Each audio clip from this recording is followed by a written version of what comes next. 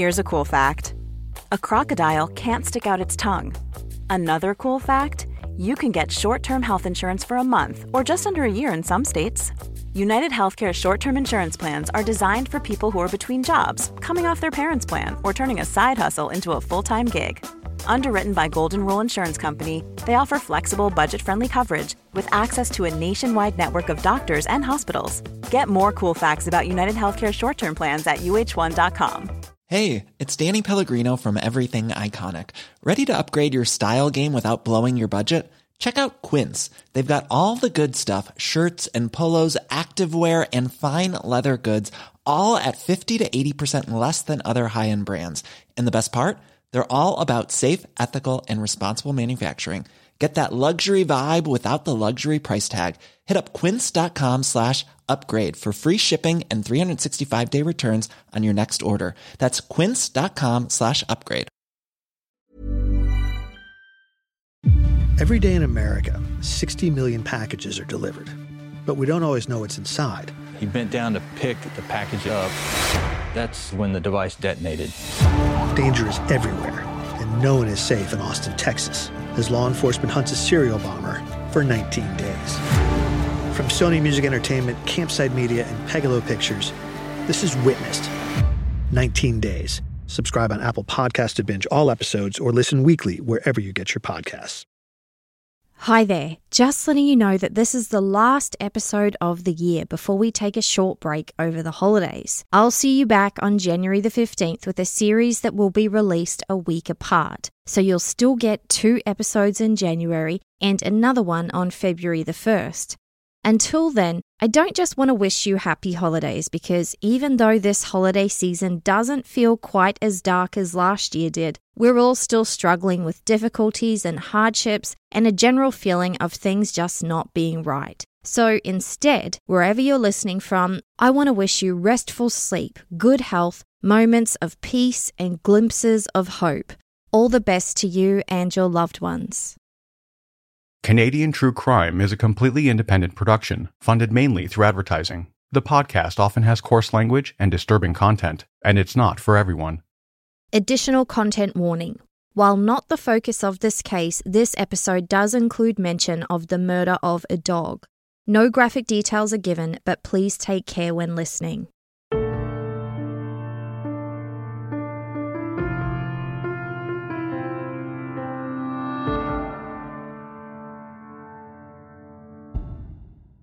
Today's case takes place in the province of New Brunswick, one of the 4 Atlantic provinces on Canada's east coast. New Brunswick shares a border with the US state of Maine. In the south of the province is a tiny rural community called Browns Flat. Located about 45 kilometres by car from the city of St. John, it's a busy riverside resort community in the summer, but in the winter, it's a sleepy village. And on the winter day of February 13th, 1984, employees at the Browns Flat dump were moving garbage bags for burning, something that they did about once or twice a week. But this trip would be one they would never forget. 2 teenagers had been there foraging for valuables and saw what looked like a human arm fall out of a bag. They alerted the dump employees and took off. An employee tore the bag open and saw something even more disturbing, a human head. They didn't quite know what to do, and some of the bags had already started burning, so the fire was quickly extinguished in case there were more remains.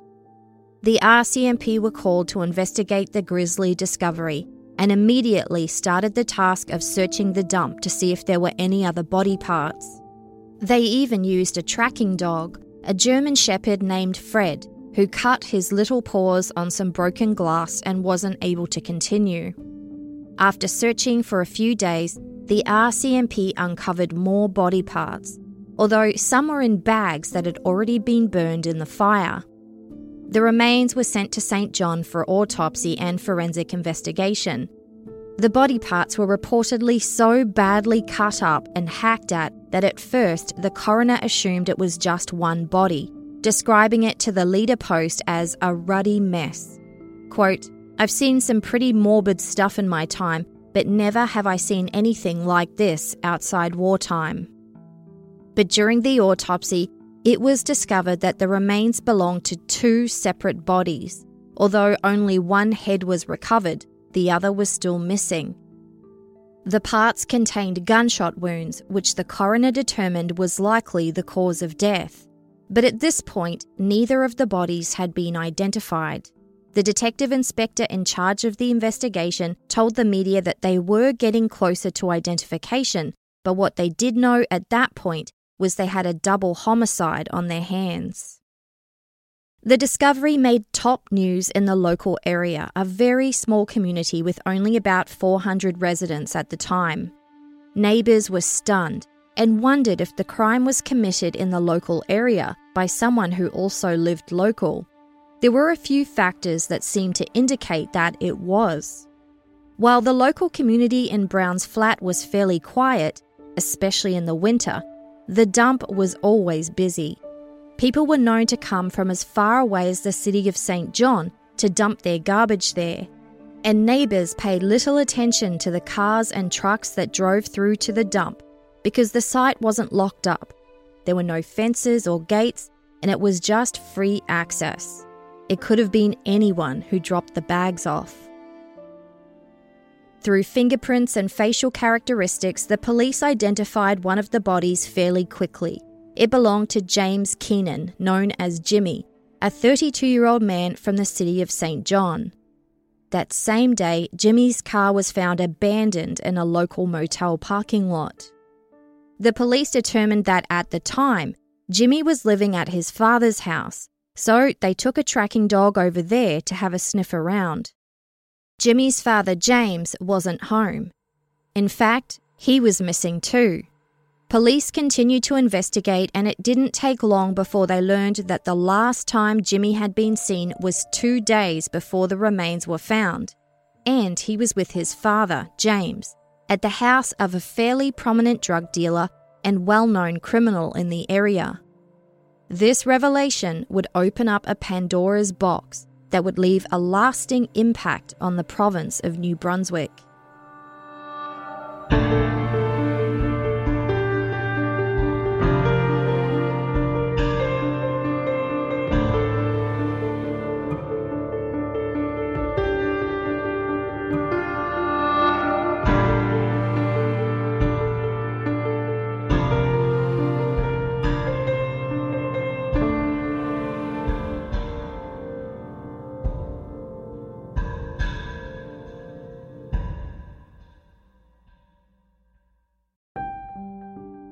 In that same area of southern New Brunswick is the resort town of Crystal Beach.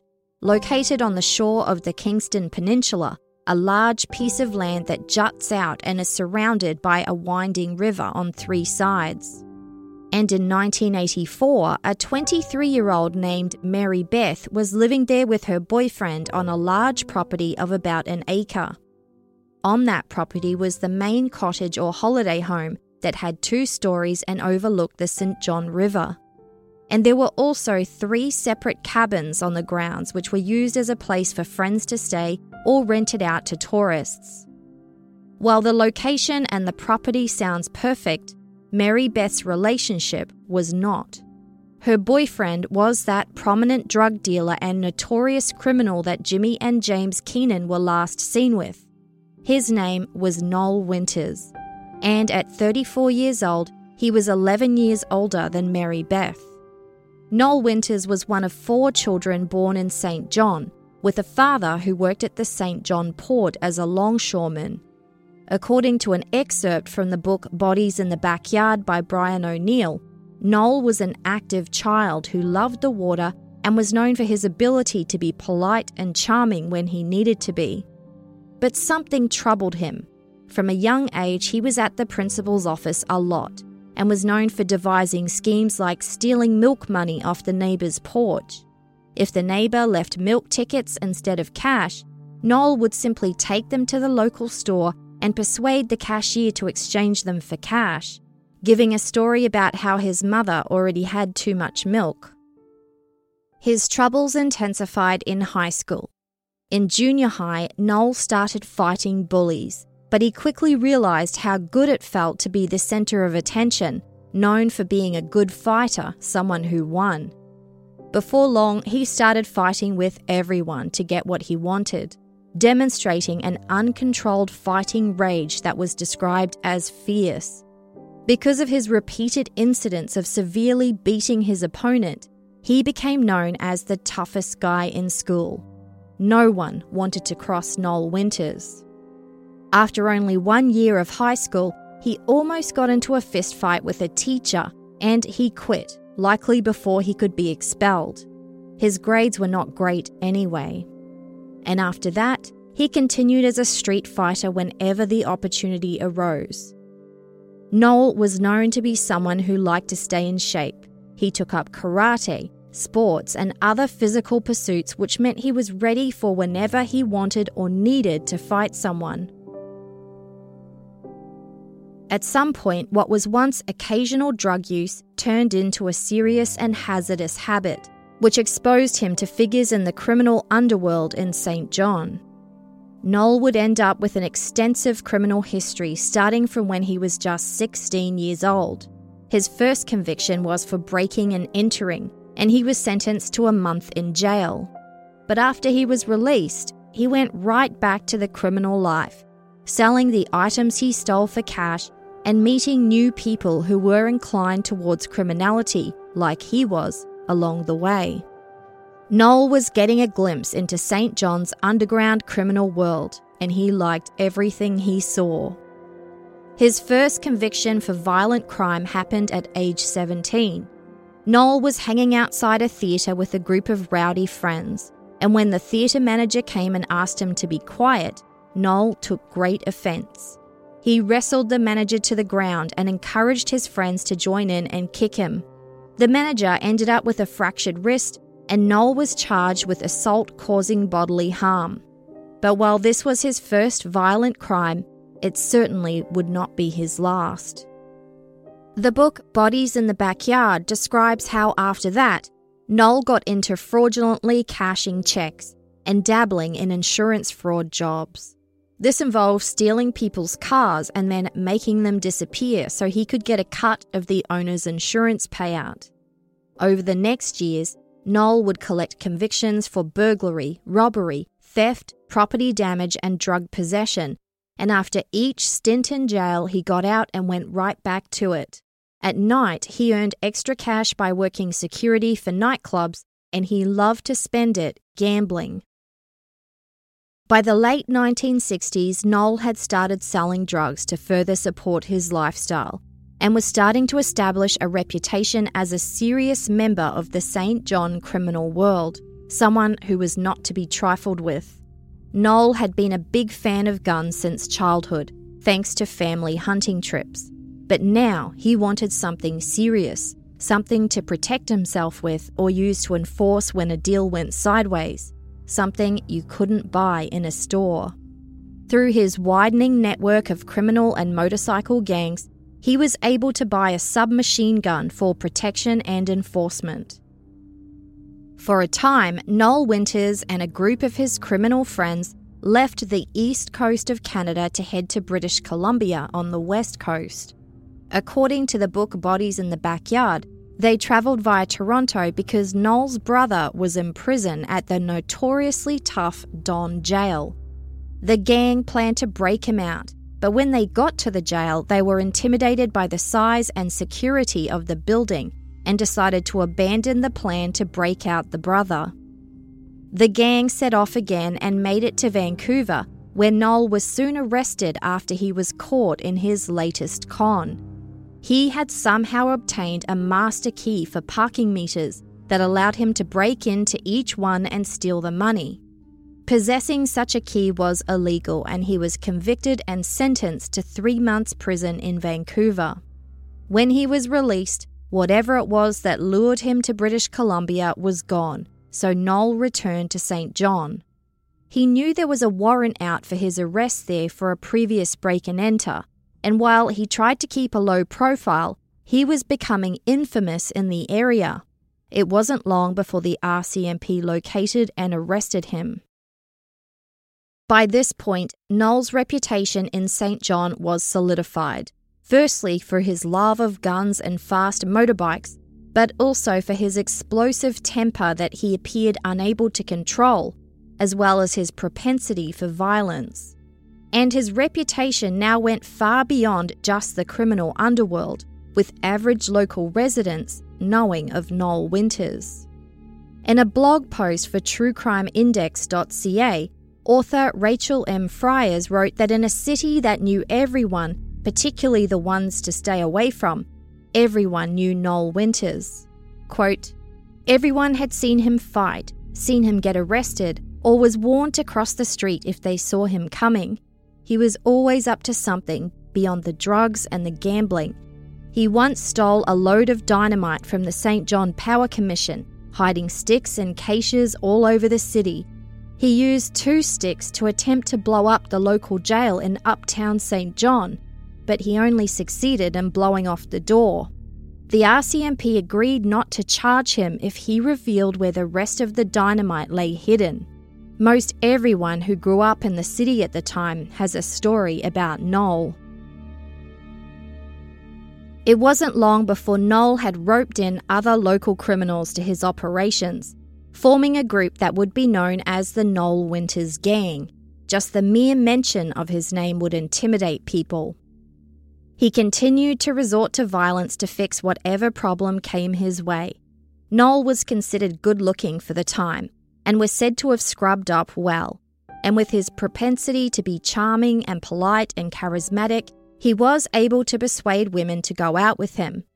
But when another man showed interest in a woman Noel was also interested in, it would often end in bloodshed. By 1984, 34-year-old Noel Winters was doing well. He had bought a cottage or holiday home in the resort town of Crystal Beach on the Kingston Peninsula and was living there with his 23-year-old girlfriend, Mary Beth. He was renovating the property with Mary Beth's help, and Noel would often ask his friends and associates to come and help out with the renovations too. In exchange, they would get to hang out at the property. After all, the cottage was located in a lovely spot, with views of the hills and the St. John River. And of course, it all came with the added benefit of being on Noel's good side. But for Mary Beth, life with Noel was anything but lovely. He was the boss, and she witnessed a lot. She would later report that living with him was violent and unpredictable. He often beat her physically, threatened her with knives and loaded guns, and was especially violent when he'd been drinking. Mary Beth learned the hard way that, for her own safety, it was best to stay out of his way when he was drinking. Noel also had several Dobermans that he had trained to attack. He loved to feed his dogs live gerbils and crows just for shock value, and then he would sick them on people just for laughs. Noel was by this time an experienced criminal, and while he was still considered a violent rager in the city of St. John, he was very careful not to disturb the area where he lived, in the resort town of Crystal Beach. Several of his neighbours would describe him to the media as polite and well-spoken, a perfect gentleman. One neighbour would report that one night she heard gunshots from Noel's property, and when she asked him about it, he waved it off, telling her that it was target practice. The neighbour didn't think anything else of it. When it came to those 2 bodies discarded at the dump, one had been identified as 32-year-old Jimmy Keenan, but because only one head had been recovered, it was taking longer to confirm the identity of the second set of remains. The RCMP would never recover that second head, but they were now working under the assumption that the second body was likely to have belonged to Jimmy's missing father, James Keenan. The last time either man had been seen was at the home of Noel Winters. It was a great lead, but investigators had more work to do. But then they received tips that there were 2 other bodies buried on Noel Winters' property. The RCMP wanted to start investigating, but it was February, the ground was frozen, and there was a lot of snow in the heavy underbrush. They decided to wait a month or two to start digging, but they had enough to keep them occupied for now.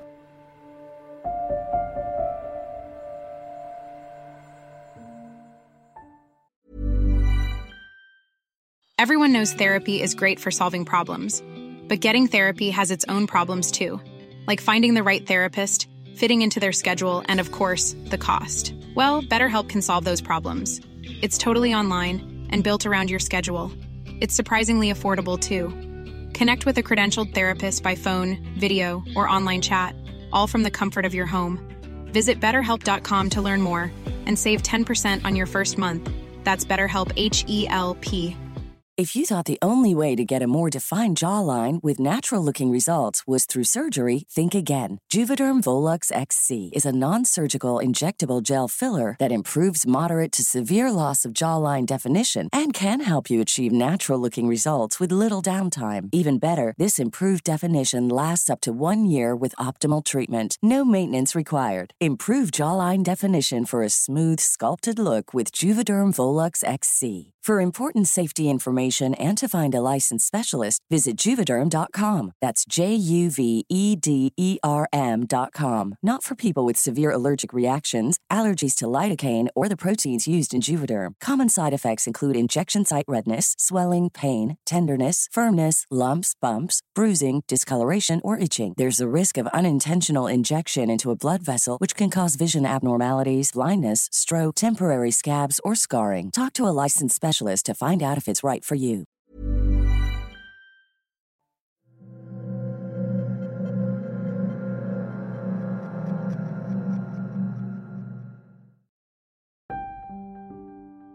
As far as the locals knew, the first set of remains found at the dump had been identified as 32-year-old Jimmy Keenan, and the authorities were still working on identifying the second. But just 4 days after that shocking discovery at the dump, Noel Winter's girlfriend, Mary Beth, made the very courageous and likely life-threatening decision to come forward and share what she knew with the RCMP.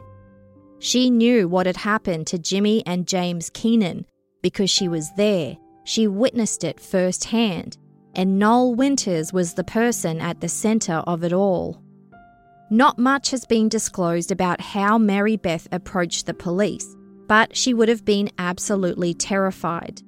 News reports would state that a witness went into 24-hour protection, and although they didn't identify who that witness was, Mary Beth was the only one who saw firsthand what happened. After hearing her story, the RCMP arrested Noel Winters relatively peacefully, reportedly pulling over the car that he was driving. He was charged with the second-degree murder of Jimmy Keenan, and there was a second arrest also. A man named Paul Hines was charged with aiding and abetting.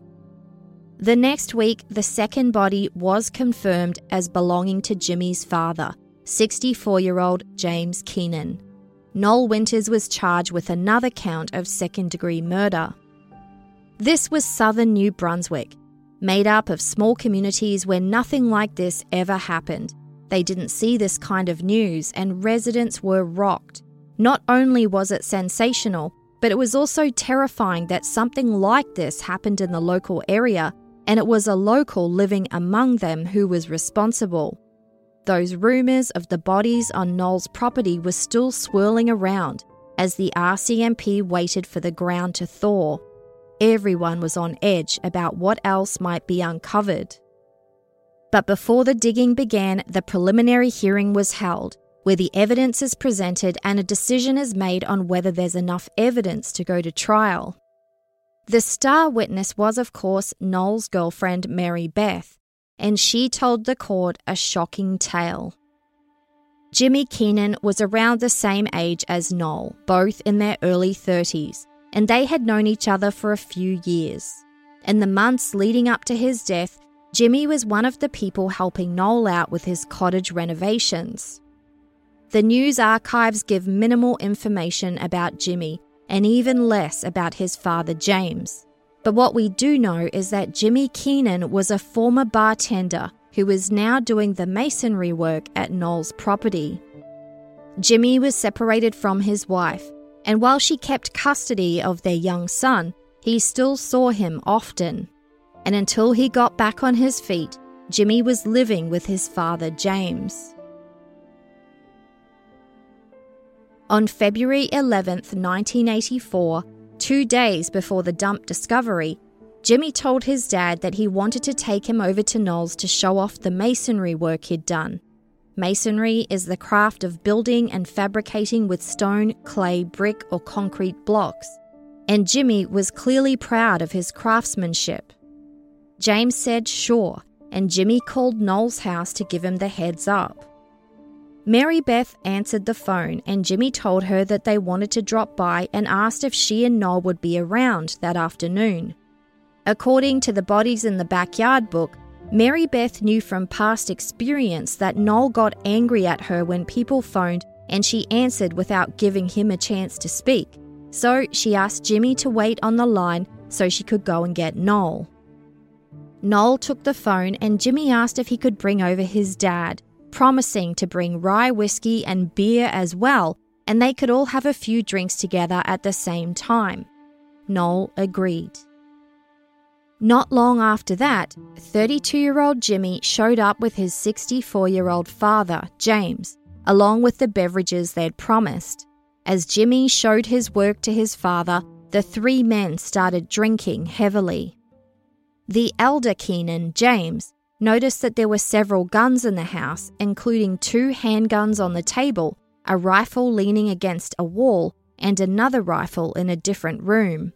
When Noel stepped away, James looked at his son and asked quietly, "What's with all the guns?"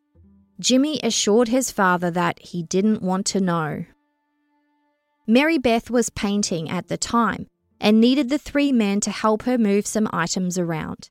They continued to drink heavily as they worked. James, the father, was drinking the most and became drunk the fastest, wobbling as he walked.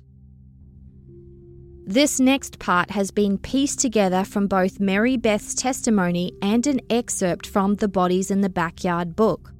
After several hours, all 3 men were intoxicated. Mary Beth knew from experience that Noel was drunk because he started being hostile and nasty towards her. It had happened many times before. In fact, they had an agreement that Noel wasn't going to drink around her because his personality changed and he became violent. So when Mary Beth noticed his change in behaviour, she started to worry about what trouble might be coming. And it didn't take long. The elder Keenan, James, started drunkenly reminiscing about Noel's late father, who he seemed to have known back in the day. When he started calling Noel by his father's name, Danny, Noel was not pleased, as it brought up memories of his father that made him sad. According to Mary Beth, he sat for a while and she thought she saw tears in his eyes, which was a first. She'd never seen him cry. Then, suddenly, Noel got up and pretended to punch above James's head, as if to threaten him in a playful way. He added, "I'm thinking of somebody I hate." The younger Keenan, Jimmy, drunkenly thought that Noel was seriously intending on hurting his father and yelled at him not to. Noel reassured Jimmy that he wasn't going to hurt James, but added he could if he wanted to, and there wasn't anything Jimmy could do about it. Jimmy replied, "I know I can't do anything about it, but you know he's my father. Don't hurt him." By this point, Jimmy was standing up, holding the whiskey bottle, leaning in a bit towards Noel. All 3 men were very drunk, and it didn't take much for Noel to perceive Jimmy as a threat. He jumped up, grabbed a knife that he kept on his belt, and ordered Jimmy never to talk to him like that again. Jimmy was well aware of Noel's reputation for going from 0 to fight in no time at all, especially when he'd been drinking. And he didn't want that because of a stupid drunken misinterpretation. He tried to persuade Noel to calm down, but it had the opposite effect. Noel only became more agitated and erratic, hitting the side of his own head while provoking Jimmy. "Go ahead, hit me here." Jimmy refused, but Noel continued to dare him to do it. Mary Beth had been observing the men. their conversation and behaviour rapidly getting worse the more drunk they got. She realised that things were going south quickly, and she knew how violent Noel could be, especially when drunk. She also knew there were guns in the house that Noel would go and grab whenever he wanted. She knew that she likely couldn't stop Noel's behaviour from escalating, but there was something she could do in secret. While the three men were still arguing amongst themselves, Mary Beth went and quietly gathered the guns and hid them. She then went around the house looking for anything else that could be used as a weapon, including a shovel, and she hid them too. She had learned the hard way that Noel would soon be looking for a weapon, and she didn't want to make it easy for him. When Mary Beth returned to the living room, Noel was still threatening Jimmy with his knife, while Jimmy's father James lay in the corner of the room, too drunk to appreciate the danger of the situation he was in. Jimmy continued to beg Noel to calm down, this time trying out a different approach, trying to turn it into a joke, saying, "Stop it, you goof." But it was too late. Noel was seeing red. That uncontrollable rage that he was known for was starting to surface. He punched Jimmy, sending him stumbling back onto the floor. Noel then stood over him, knife in hand, yelling.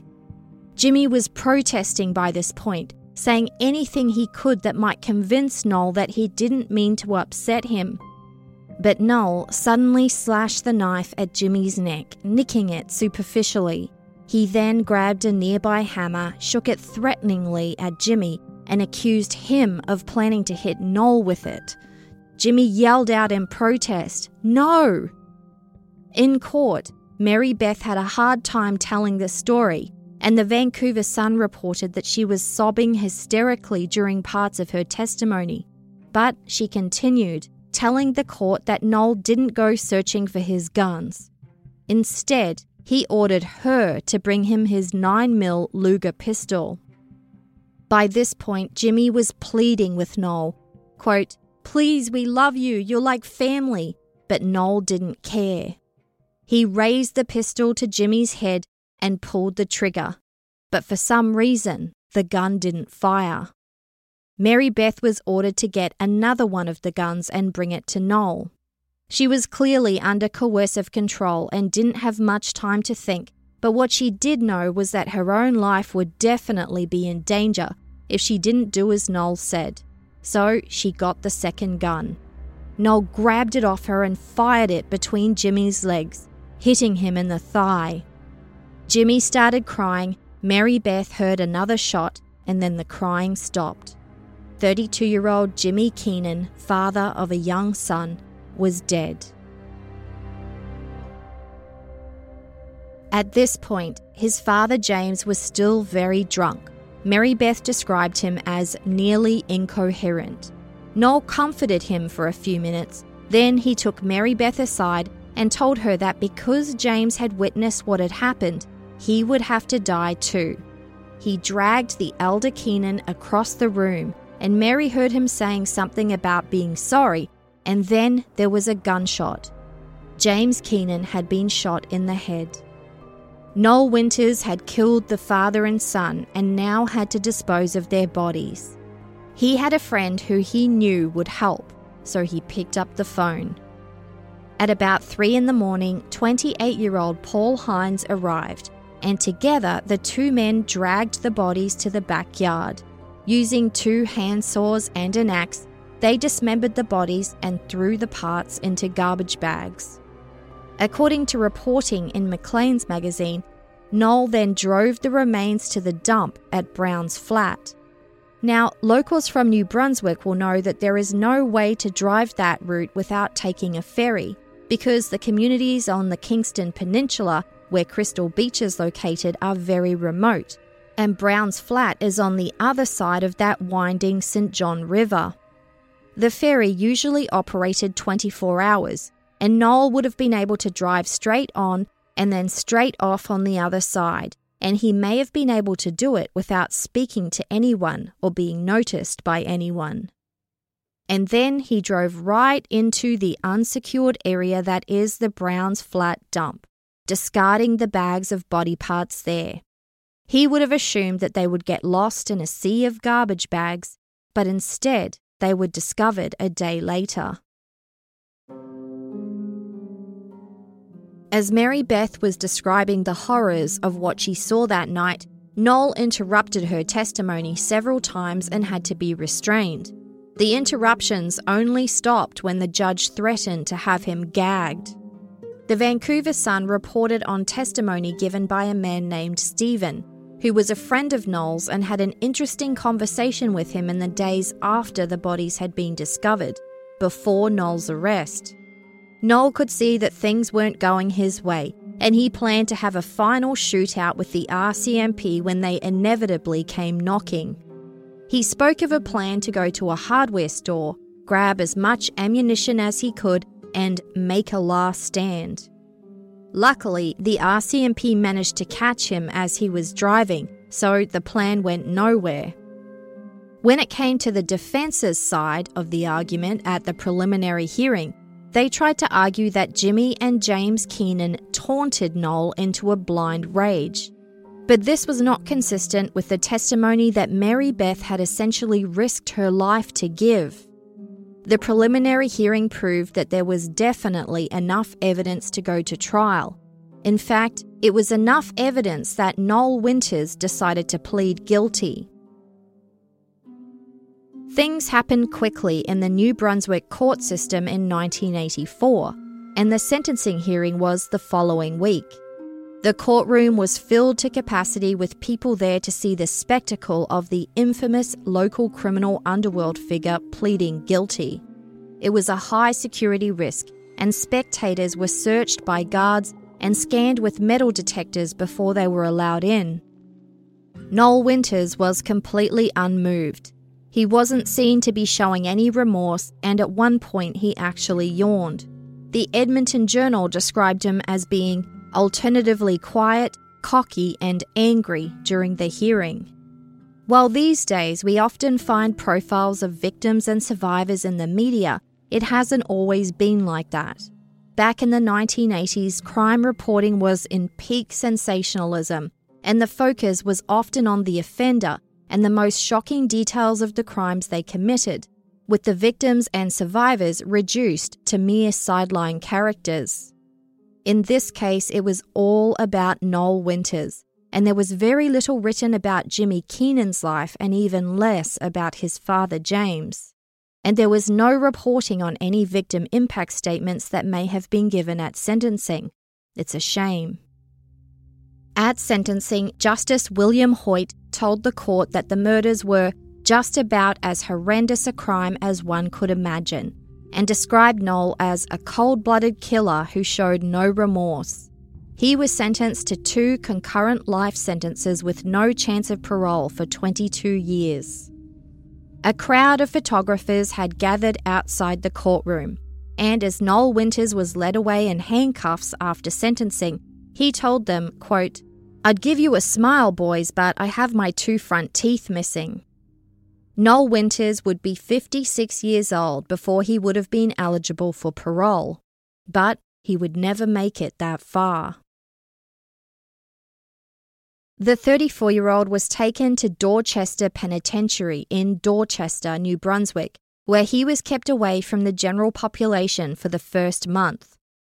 The trial for the man charged with aiding and abetting him, Paul Hines, would start within a month or 2. But before that, there was a search to be done. The ground was starting to thaw on Noel's property, and the RCMP were finalising their game plan to see if there was any truth to the rumours that there were 2 additional bodies buried there. On April the 23rd, 1984, they were finally able to search the grounds, and in a wooded area about 500 metres from Noel's house, they discovered a shallow grave. They started digging. Buried about a metre down were the partially decomposed bodies of a man and a woman and a dog. The man's back and throat had multiple visible knife wounds, and it looked as though his throat had been slashed. The woman's body was covered in mud and would need to be autopsied to find the cause of death. It was clear that the dog had been shot. According to the rumours that had been going around, the couple were thought to be from Quebec and had stayed in one of those visitor cabins on Noel's property the previous fall. The police refused to comment on the identities until they were confirmed.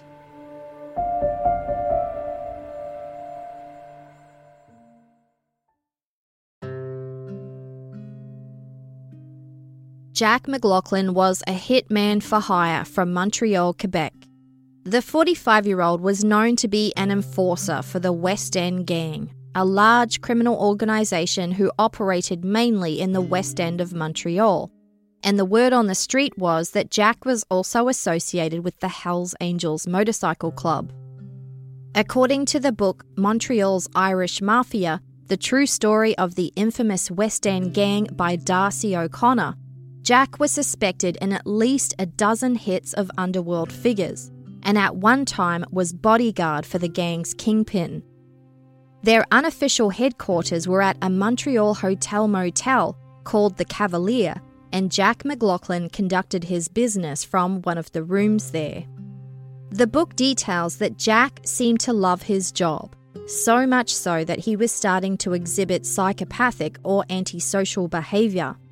Not only did he revel in his paid hit jobs, but he was also known to have murdered others just because he wanted to. In 1983, the year before those bodies were found at the dump, the police were investigating the murder of a former Outlaws motorcycle gang member called Michael French, also known as Crazy Mike. Mike had been shot in the head, and his body had been found in a pet cemetery in the Montreal area, and the last time he was seen alive was at the hotel-motel where Jack McLaughlin lived. So the police were looking for Jack in connection with that murder, but he was also wanted for an alleged parole violation, possession of a concealed weapon. The police were starting to focus their attention on the goings-on at the motel, and the gang was starting to see Jack as a liability. According to reporting by the Montreal Gazette, it was decided that Jack needed to move away from the motel, so he rented an apartment in a suburb of Montreal called La Salle. Jack had a girlfriend who came with him. Her name was Maria Hillebrand, and at 25 years old, she was 20 years younger than him. Maria had originally immigrated to Canada from Austria with her family when she was a baby, settling in Hamilton, Ontario. Again, not much has been reported about Maria. The only thing that is known about how she became entangled with a well-known gang in Montreal, Quebec, is what her mum would tell the Canadian press. Maria was a good girl who just got mixed up with the wrong people. The other thing that is known is that Maria never went anywhere without her beloved bulldog, reportedly called Buster.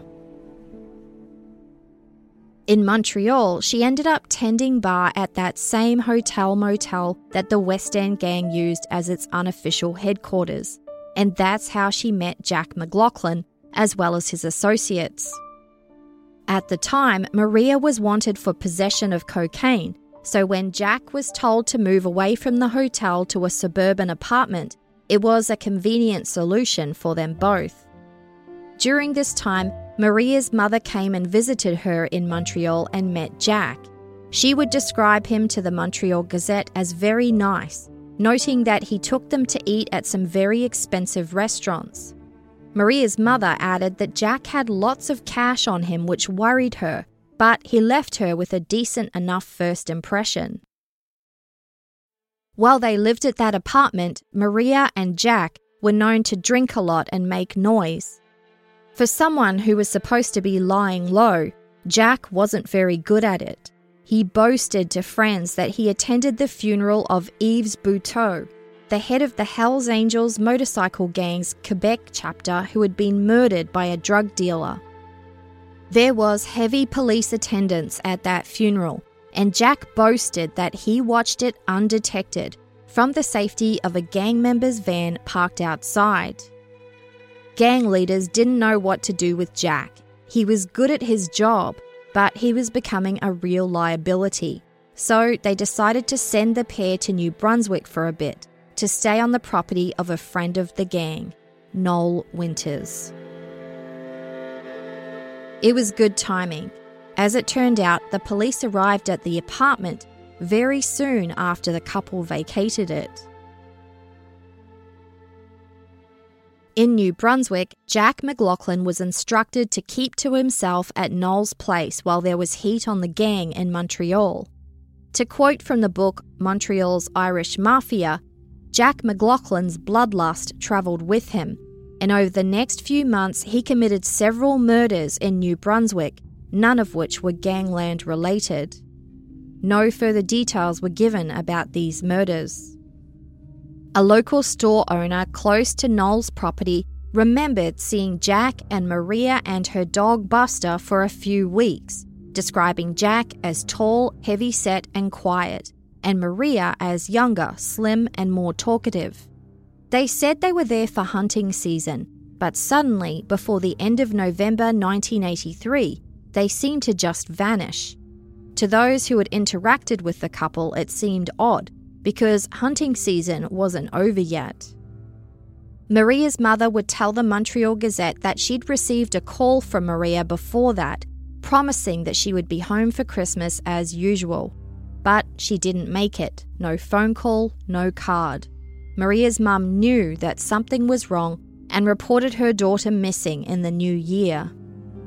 The rumours about Jack McLaughlin and Maria Hillebrand began at around the same time that the bodies of Jimmy and James Keenan were discovered at the dump, that cold February day. According to the rumours, Jack and Maria had been stabbed to death. And when Maria's mother heard about the two bodies that had been found in the shallow grave, along with the dog, she was beside herself, telling the Montreal Gazette that it had to be Maria. Quote, "Maria loved that dog. He was so cute and she loved to play with him."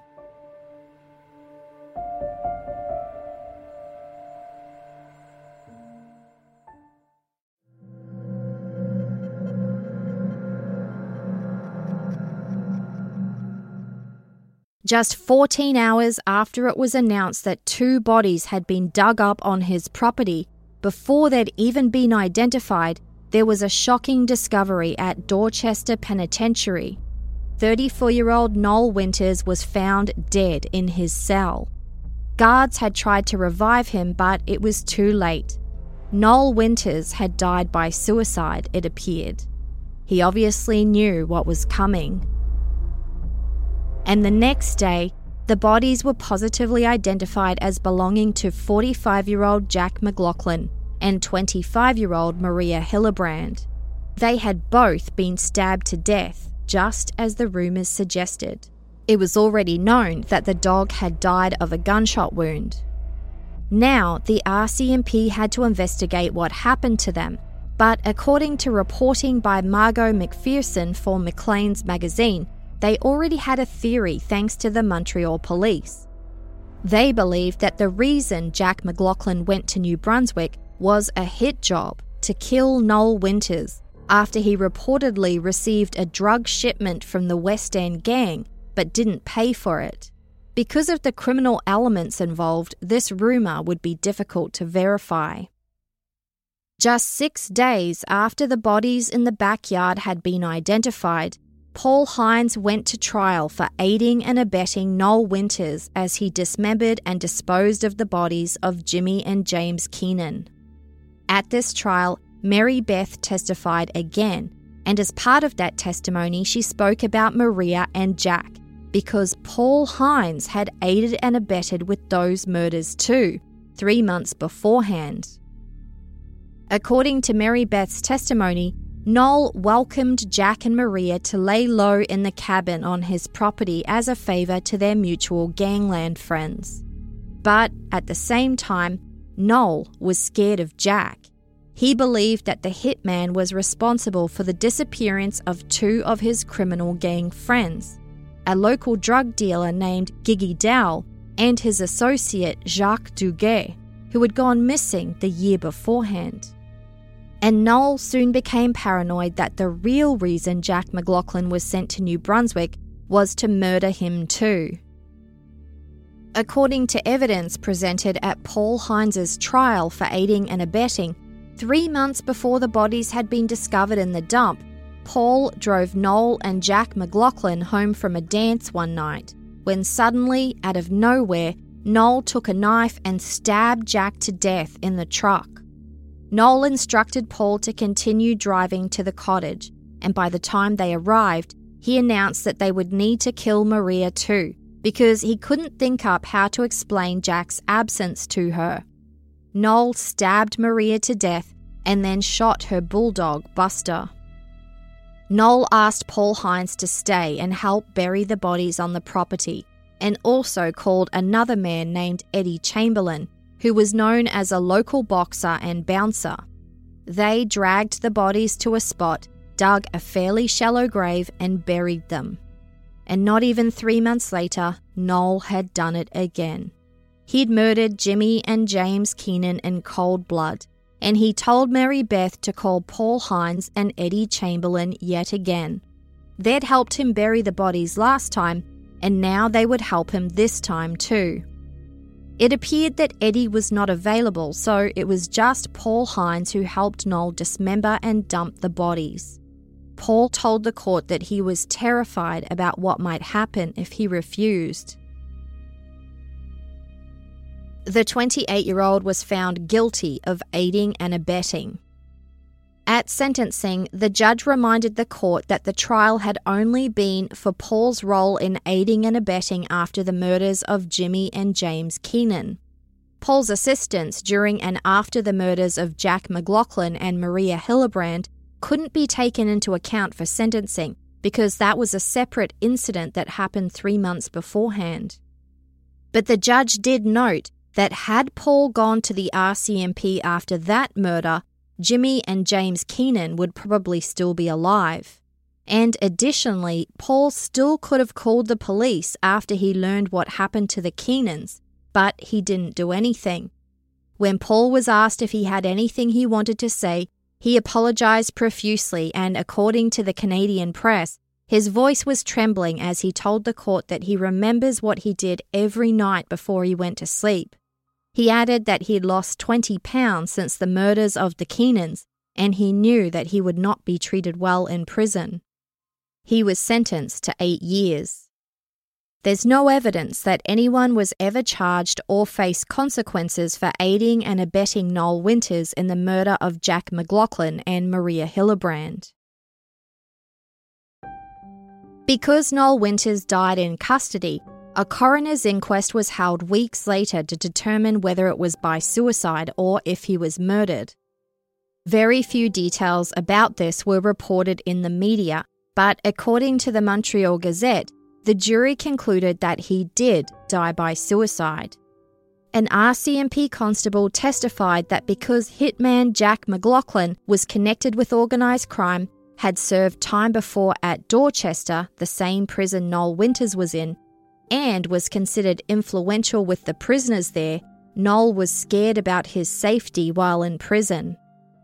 As author Darcy O'Connor wrote in his book Montreal's Irish Mafia, Noel killed himself, quote, presumably because he knew he was a dead man walking if he was ever incarcerated with any of Jack's friends.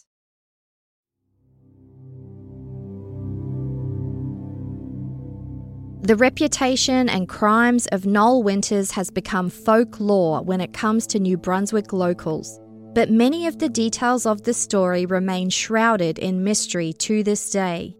The case inspired a 2014 movie called Black Fly, which was written and directed by Jason Burke, who lived just down the road from Noel and was 13 when he was arrested. But 20 years before that, a book written about the case in 1993 has somehow become woven into what has become the Noel Winters mythology and is widely considered an important part of the case, rightly or wrongly.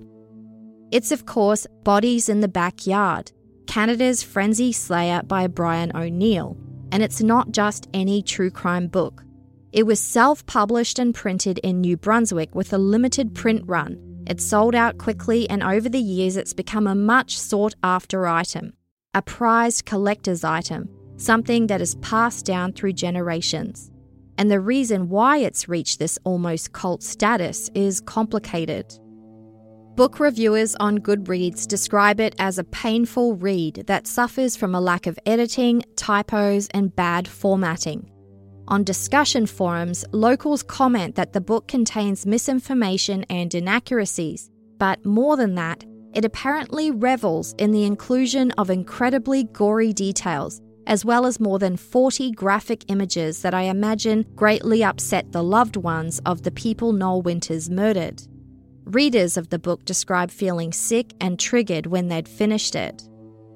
The Noel Winters case has been suggested to us many times over the years, but getting hold of a copy of the book is near impossible. There's only an excerpt or a preview available on Amazon, where hard copies of the book are unavailable, and even the ebook version is unavailable. It says it's under review. There have apparently been several limited edition run reprints, one in 2015, but the book is snapped up so quickly that it soon becomes unavailable again, and because of the supply and demand dynamics, it continues to be considered a rare treasure in high demand. In researching for this podcast, we generally prefer to source court documents or news archives over books dedicated to a case, and given the number of times that the Noel Winters case has been suggested, we assumed that the information in the news archives would be plentiful, but it wasn't. There are no court documents available, and the articles and reporting about the case was quite sparse compared to other cases we've researched that happened at around the same time. Perhaps it's because the case wasn't widely known outside Atlantic Canada, but this lack of information combined with the rumours and stories along with the Bodies in the Backyard book has really kept the story alive even after all these years. As we were researching, one thing that caught our eye was a thoughtful and insightful review of the book by a New Brunswick local, Rachel M. Fryers. You would have heard me quote her earlier in the episode. Rachel grew up on the Kingston Peninsula and knows all too well the effect Noel Winters had on the local community and continues to have, not to mention the frenzy around that book. Rachel is also the co-founder of truecrimeindex.ca, a website dedicated to reviews and analysis of true crime books. And that's how we found her. Her first review was about her hometown case, Noel Winters, and her review of Bodies in the Backyard by Brian O'Neill was intertwined with her personal experiences growing up and reflections along the way. When I finished reading the review, it's in the show notes. I contacted Rachel and she graciously agreed to chat about it more on the show. So Rachel M. Fryers, thank you so much for joining us today. Oh my gosh, thank you so much for having me. You're very welcome. So you're a PhD student in English language and literature at Queen's University in Kingston, Ontario, and your academic writing has been published with Palgrave Macmillan and in the Journal of Neo-Victorian Studies. Your writing is amazing. But you've also got a bit of a personal connection to the Noel Winters case. Are you able to tell us a bit about your childhood? Yes, of course. So yes, now I live in Ontario, but I grew up and lived until I was 18 in New Brunswick. And so I was born in St. John, New Brunswick, and my family has had a summer home on the Kingston Peninsula for my entire life. So I've grown up very, very close to the Noel Winters case. And, you know, it's really, I think, important to emphasize when we talk about this case, how small of a community and small of a town something like this occurred in. And I think the small town crime aspect of it made everyone feel very close to it because you didn't have to look far to find someone who knew him, knew of him, knew his parents, his mother, went to school with him. I mean, it was all very, very close. And so we grew up hearing all the time about Noel Winters or you know, about where he lived, what happened. And it was never secretive because it was kind of the salacious story. You know, I did grow up in a place where not a lot of interesting things happen. And so I think people were really fixated on this and continue to be because of how unheard of it was in such a small community, and because he had, developed a reputation as being kind of notorious for, being representative of this underworld of New Brunswick and St. John and having all of those connections. And in your review, you say that you were acutely aware of Noel Winters, or Noel Winners. Is that how you're saying it with your accent? Yes. So we usually say it very fast. And so I grew up hearing sort of Noel Winners, like very, very quickly. I love it. And you said not because you saw the information on the TV or the paper, but through the stories told through your parents or your grandfather. And I have to say that makes sense, because there really hasn't been a lot of reporting on the case. Right. So it's probably the first true crime story I ever remember hearing. And it's probably what kind of drew me into true crime. And I say in my review that this story is really connected, oddly, in my mind with the story of Willie Pickton, who was apprehended in the early 2000s, because I was hearing about these cases kind of in tandem and at the same time. But yeah, constantly, my grandfather was born and grew up in St. John and still lives there. And my dad was also born and grew up in St. John. And so they were both adults when this was happening, and they both knew of this person. And so it was something that I grew up hearing about a lot, because we had a cottage that was very near to where these events occurred. And so that was something that, got brought up kind of repeatedly in my family. And then as I got older and, moved to St. John myself, I started meeting people whose parents also had similar stories. So it's really something that I've known about and thought about a lot. And as I got interested in true crime, and I think as the true crime wave has sort of started in the last 5 or 7 years, it's been something I've continually started to think about, because it's kind of like my hometown story. You mentioned some of the stories that he was involved in, or some of the activities that he had done, like stealing dynamite from the St. John Power Commission and trying to blow up the local jail. I couldn't find any information on these events. Is this part of the local law, or was this something that was in that book? Right. So the story of the jail is in the book. So basically, yeah, he stole, and I can't remember if it was him alone or with other people, but he stole this dynamite from the Power Commission, and he set it off. He set off, I believe, one stick of dynamite at the jail and sort of blew the front of the jail kind of up, and no one was hurt, but it was just kind of a miracle that there was no one in the front facing cells or in the upper level at that time. So he did set off one stick of dynamite, and basically the book details how the police negotiated with him to return the rest of the dynamite and stop wreaking havoc in exchange for basically not getting in trouble for doing something like that. So that's one of the stories that I found so wildly compelling in the book, because it illustrates kind of how chaotic and notorious this person was before any of the tragedies that happened later occurred. So he had a kind of reputation in the city for being a troublemaker, but also for being involved in things that were really dangerous, right? I mean, some of the people that he were involved in were from Montreal, and there were a lot of drugs involved there. And so, there was this undercurrent of danger that was very serious. Speaking of that book, Bodies in the Backyard, now it's kind of become the makings of lore and legend now, and it's out of print. We weren't able to read any of it bar an excerpt that's available as a preview, but you have a copy of it, and I wanted you to tell me, how did you come across that copy, and what do you know about the book? Right. Okay. So yes, the book Bodies in the Backyard by Brian O'Neill was first locally published or self-published in 1993. So a couple of years after the crimes. And it's a really interesting book, not so much for its content, which has a lot of problems, but for its reputation in the city of St. John. So my copy is my grandfather's copy. And it's very special to me for a couple of reasons, both because it was his and now it's mine, but also because I have never, and I don't anticipate ever seeing, a copy in stores, basically, because the way that people come by these copies now is to find them randomly at book sales or to buy them for a lot of money. And people do pay in, the city and in New Brunswick, because it's such kind of a famous book now. It's the only book, you're right, that details the crimes. And I think it's so famous because, again, things like this really don't happen or didn't happen at that time.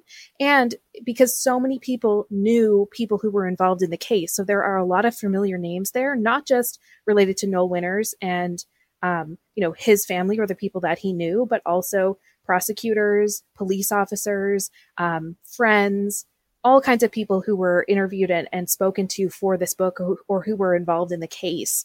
And there are, I think, 40 photographs in the book, and some of them are very troubling. They're very dark, they're very tragic. And so I think that's one of kind of the main problems with this book, is that it leans very heavily on the salacious nature of true crime in that period, but it also makes no bones about featuring some of the more awful images that came out of that crime and that set of crimes.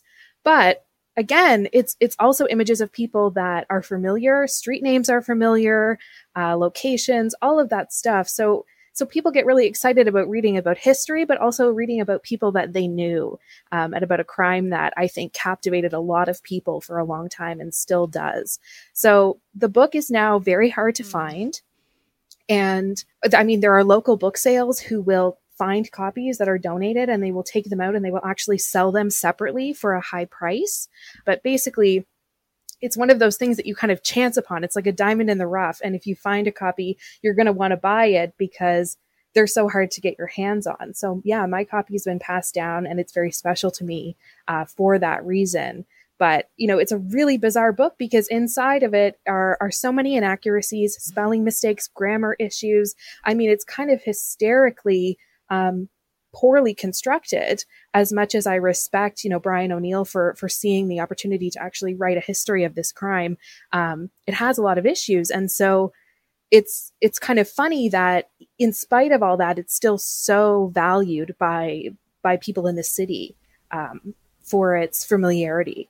Many of the criticisms of the book are that it's sensationalistic, exploitative, and not written very well. And I've gone through there's a lot of people discussing it online, in Facebook groups and on forums and stuff. And a lot of people say that there's a lot of inaccuracies, and some people have described parts of it as bullshit. So when I was making the decision whether I should go ahead with this case, because a lot of people have requested that the podcast cover this case, I kind of thought, should I hold out for a copy of this book, or should I just go by what the news archives have published? And I just decided to go with the news archives. But can you give an example of any of the inaccuracies that you found in the book?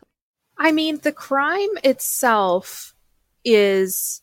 the basic details are pretty accurate, but it sort of reads like tabloid almost, or like a textual kind of list of the rumor mill, if that makes sense. So I think it relies a lot on kind of the sensational aspects of Noel Winters and his reputation, and how that grew to be kind of larger than life once a lot of the tragedies had appeared and come out. But I can't off the top of my head think of a definitive inaccuracy that I could actively disprove, if that makes sense. Yeah. Like, I couldn't pull evidence for you that would say like this specific thing is wrong. But I think on the whole, the entire thing kind of needs to be taken with a grain of salt. So, or many grains of salt, actually. And so I think from a research perspective, I don't blame you for not using it, not only because you couldn't get your hands on it, but because it has a lot of question marks associated with it. But what I think is interesting, and I said this in my review, what's interesting is that people are fixated on it not for its accuracies, because locals can kind of fill in the blanks themselves. And so it has this like living memory with people who are able to contradict it, question it, or confirm it, right? To remember that they were there, to remember that they, went and watched him being led into the courthouse, or, they knew the prosecutor, they knew the police who were at his house, digging. So that is, I think, what's important about the book, and how it sort of has this like living, breathing history in the city. if the book was so popular and everybody wants to get their hands on it, I can't find Brian O'Neill, the author, anywhere online. He had a Facebook page for the book and hasn't been touched in years. I wonder why he hasn't reprinted a bunch. Well, I think that they actually did do a reprint recently. I heard a little bit about that, but if you still can't find a copy, then I'm not sure how prolific that reprint was. But I think, and I'm just speculating, but I think, as much as this case is really fascinating to a lot of people, it's also definitely a sore spot for a lot of people. And I talk about this in the review, the victims, of which there are many, not including, the people who actually died, they also have a certain right to accurate representation and privacy and respect. And so I think it was dangerous to publish a book that was this kind of poorly representative of those details. Yeah. But maybe that's why it's so hard to find now, because it was in poor taste when it happened, and it kind of continues to be in many ways. Yeah, and like what you said about the victims and the treatment of the victims, we also noticed this, that going through the news archives, that very little was ever reported on the victims. They're like caricatures with very little color or backstory, and especially James Keenan Sr., the father, there's almost nothing about him in the news archives, and a sentence or two on the other victims. And the book seems to treat them the same from the excerpts that I've read, and it also doesn't seem to explain much of Noel's backstory to kind of give some insights into why or how he started on that kind of criminal journey. There's no information about like his family other than they seem like a normal family. And you asked the same thing in your review. I wrote down the quote because I liked it. Was Noel Winters, an irredeemable, I try really hard, an irredeemable human being, or did he fall through the cracks in ways that we can't begin to imagine? And that's just so interesting, because obviously he ended up dealing drugs. What did you think about all of that? Well, I think that, not to just turn around and champion Bodies in the Backyard after I've, talked about the ways that it's problematic, and I don't know if this was intentional, but I think implicitly what the book sort of does a good job of detailing is that, substance abuse in the form of drugs or alcohol, whether it was using them or selling them or being involved with them, really did contribute to the high stakes or the situations that led to these crimes. And the book and the media coverage of the crime doesn't do justice to any of the circumstances that really came together to produce a person who would be capable of such violence. And that's a disservice, because I think it's a really big question mark around the case. And so this was something that was building, and I think it was a culture of danger. It was a culture of drug use and substance abuse that was sort of allowed to continue unchecked. And so I think in that environment, not that these crimes were inevitable, but certainly they were the result of kind of a culture of violence. And so that was my question in my review. How does this happen? How does this person get on this path in a way that, they seem to be unable to leave or get off of? And I really don't have the answers, because I think you're right. I think this was a person who grew up in an area that,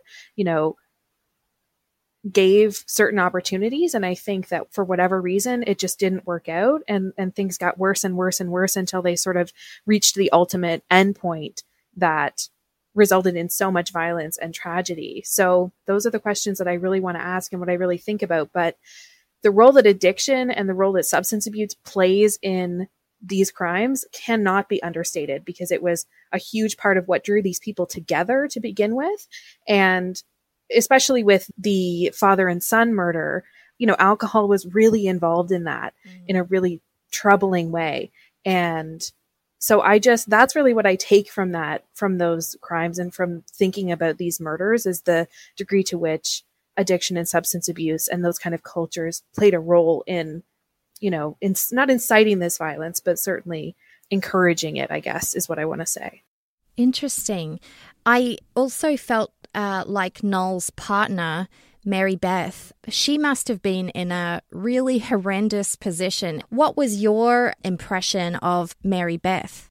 So I don't know anything about her or her life or her current situation, although I definitely wish her all the best now. But I think, again, it's this culture of violence. I think, she ultimately did go to the police, but at great peril. And so that was a very complicated position and a very dangerous one to be in.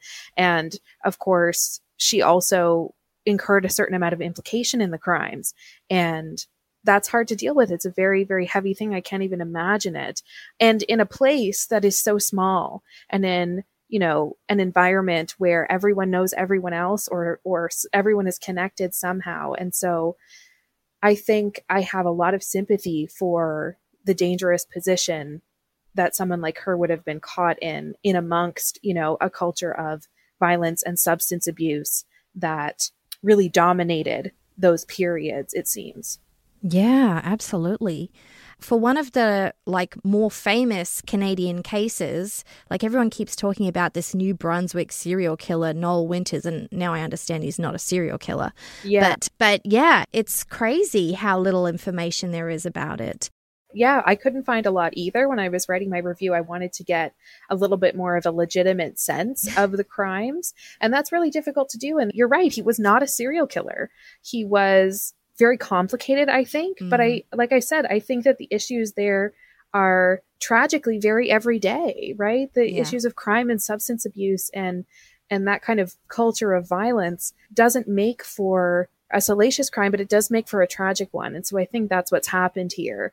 But what's intense and intricate about this case is the stake that a lot of people have in it. There's also a big question around order of events, right? When did Mary Beth go to the police? Yes. And when were they really looking to apprehend him? And what did he do then? And when did he do it? It's very, very difficult. And of course, he has his own tragic end that doesn't answer a lot of those questions. So yeah, it's a very difficult case to kind of think about and talk about, because you really can't throw a rock in St. John without hitting somebody who's got an opinion about this case or has a story to tell about it. And I just feel my own personal anxiety is some local is going to say to me, no, you got that detail wrong. It actually happened this way. It's so difficult to actually nail down those details because the book that we have is not a good resource. And the archives are so limited and so silent on so many really important aspects of the case. And so that's what makes it so interesting and intense. And that's what I wanted to get across in my discussion of it, because it's a huge part of my life and it's a huge part of the city, for better or for worse. Rachel, what led to you starting True Crime Index, the website where you review true crime books? So True Crime Index is actually a really, really exciting project that I share with my good friend and colleague, Jessica Traynor.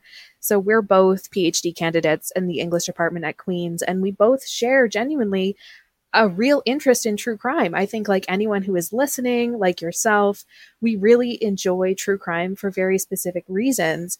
And because we're literature scholars, we often try and think critically about why we enjoy it and what specific items or examples of true crime we enjoy more than others.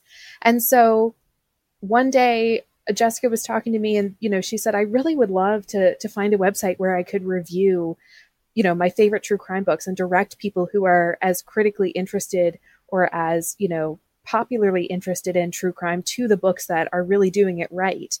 And she said, I can't find that website. And I said, well, why don't we just start one? So True Crime Index came out of that. And basically what we do is we post book reviews of new true crime that's coming out every week. So often our reviews are based on current releases that are coming out that week or the week before. We work with a lot of great publishers who have been really supportive to us in that way. And so we've been able to showcase some really, really excellent books about famous crimes and really obscure crimes. And we run it together. It's one of our favorite things to do. And yeah, it's spawned a lot of really great opportunities. So I love it. It's one of my favorite parts of my job. Oh, that's amazing. I have to say, like I said before, that this particular review of Bodies in the Backyard was just immaculate. I love your writing. I loved the way that you wrote about your childhood, and it was just beautiful. That's why when I read it, I'm like, okay, I have to contact Rachel. Oh my gosh. Well, thank you so very much. So with the, start of True Crime Index, what we really wanted to do was to each post basically a review of a book that details our hometown murder. Right. And so we wanted people to get to know us as editors and readers and, about what was important to us. And I said, well, this is the perfect story because it's really about a lot more than a book. And so I'm so glad you liked it because I worked really hard on it. And I think it showcases a lot of what is really important to us at True Crime Index. Yeah, I can tell you worked hard on it. It's a beautiful piece of writing. Congratulations. Thank you. Thank you so much. Where can people find True Crime Index? So you can find us at truecrimeindex.ca. And you can also find us on Twitter at True Crime Index. And you can email us if you are a publisher that has a book coming out that you'd like us to consider for review, or if you're an avid true crime reader who would like to write a review for us at truecrimeindex@gmail.com. Amazing. Rachel, thank you again so much for joining us. Oh my gosh, thank you so much for having me.